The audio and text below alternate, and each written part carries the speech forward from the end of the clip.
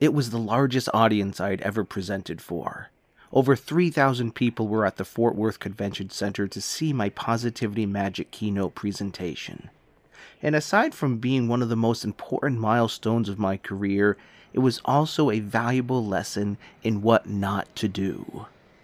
The day before the presentation, April 14th, 2018, I had a brief layover in Minneapolis before flying the rest of the way to Fort Worth, but what started off as a beautiful spring morning quickly turned into a gray afternoon. Standing at the gate looking out the window at the plane I would soon be boarding, I saw a single snowflake fall from the sky. Then flurries. And then before long the plane was covered in snow. Spring was in full swing. What was Minneapolis doing? Just when the plane should have been taking off, it was announced that all flights were canceled. After settling into a hotel for the night, I started considering the odds of flights taking off on time the next morning, and instead of just hoping for the best, I took hopeful action, preparing for Plan B by looking for a substitute presenter in case I couldn't make it in time. The only problem was I didn't know any other magicians who did anything similar to what I do. The client had booked me not just to engage their conference attendees with amazing magic, but to also empower them with relevant knowledge and skills, and to encourage them to apply these new ideas in their life, to be positively changed as a result of the experience. As a keynote speaker, just being engaging isn't enough. We also need to empower and encourage the people we serve. Several emails, texts, and phone calls later, and I finally got a lead on a magician and comedy keynote speaker named Lindy Phillips, who encourages his audience to laugh more, stress less. And I busted out laughing. Who better to solve this stressful situation than the guy who helps people stress less?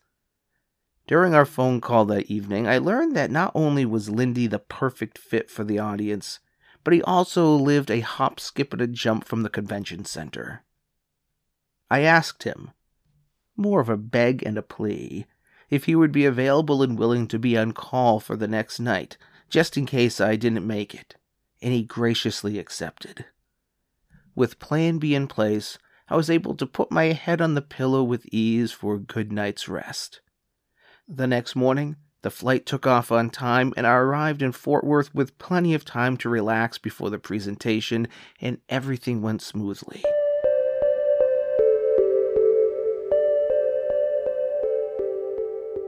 The next morning, I was able to meet with Lindy before the flight back home to thank him in person for being so gracious, and was thrilled for the opportunity to connect and get to know him better. This experience taught me some important lessons. Don't trust layovers in Minneapolis. Fly to the destination 2 days before a speaking event. And add trusted professionals to my network who do what I do. There are some who may balk at this idea, because they would never consider giving business to competition, but as one of my mentors, Rick Forgay, taught me, the true value of competition is conspiring together for the benefit of the people we serve. Since this experience in Minneapolis, I have added several professionals to my network, who I can rely on to pass referrals to, so I will never again have to worry about potentially disappointing another client. Who is your competition?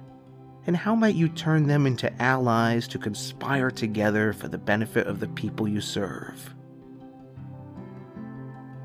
And if you are a speaker or facilitator, I would love to connect with you so we can conspire together.